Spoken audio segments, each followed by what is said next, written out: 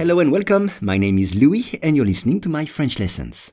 For each lesson, the text in French and the English translation are available in the description field. You can get it for free from your podcast app. And if you want to practice your spoken French, I offer one-on-one lessons via Skype. For more info, please contact me at logokala, Logokala @hotmail.com. Today's lesson is une grenouille. Une espèce particulièrement en danger de grenouille de Madagascar a été élevée avec succès pour la première fois dans un aquarium écossais. Once again, une espèce particulièrement en danger de grenouille de Madagascar a été élevée avec succès pour la première fois dans un aquarium écossais. Alors, le premier mot est espèce. Une espèce, species en anglais. Une espèce. Attention, accent grave. Une espèce. On peut dire l'espèce humaine. Nous appartenons tous à l'espèce humaine.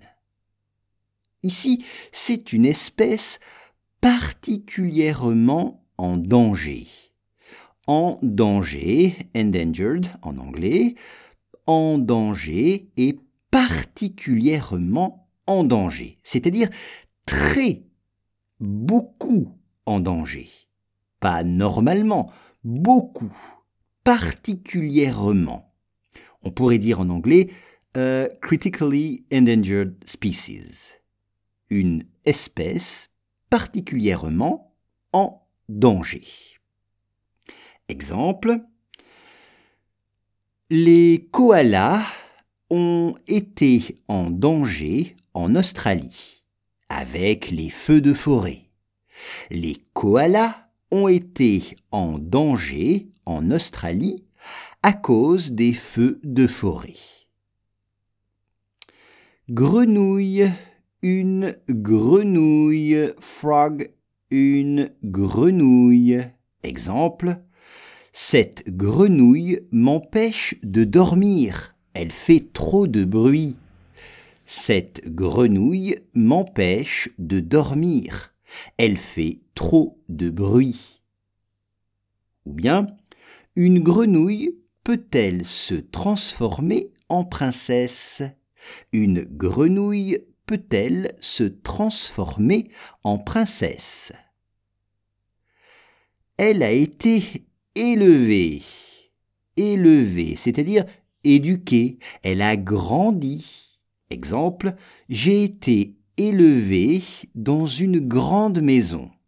J'ai été élevé dans une grande maison. Avec succès.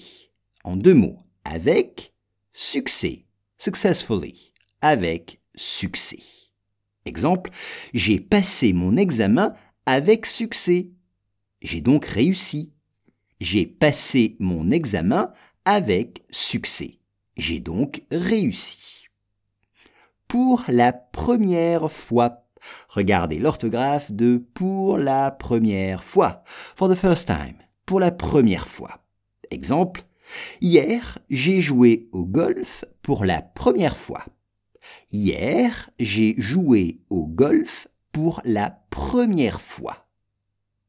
Ou bien, il a chanté devant un public pour la première fois. Il a chanté devant un public pour la première fois.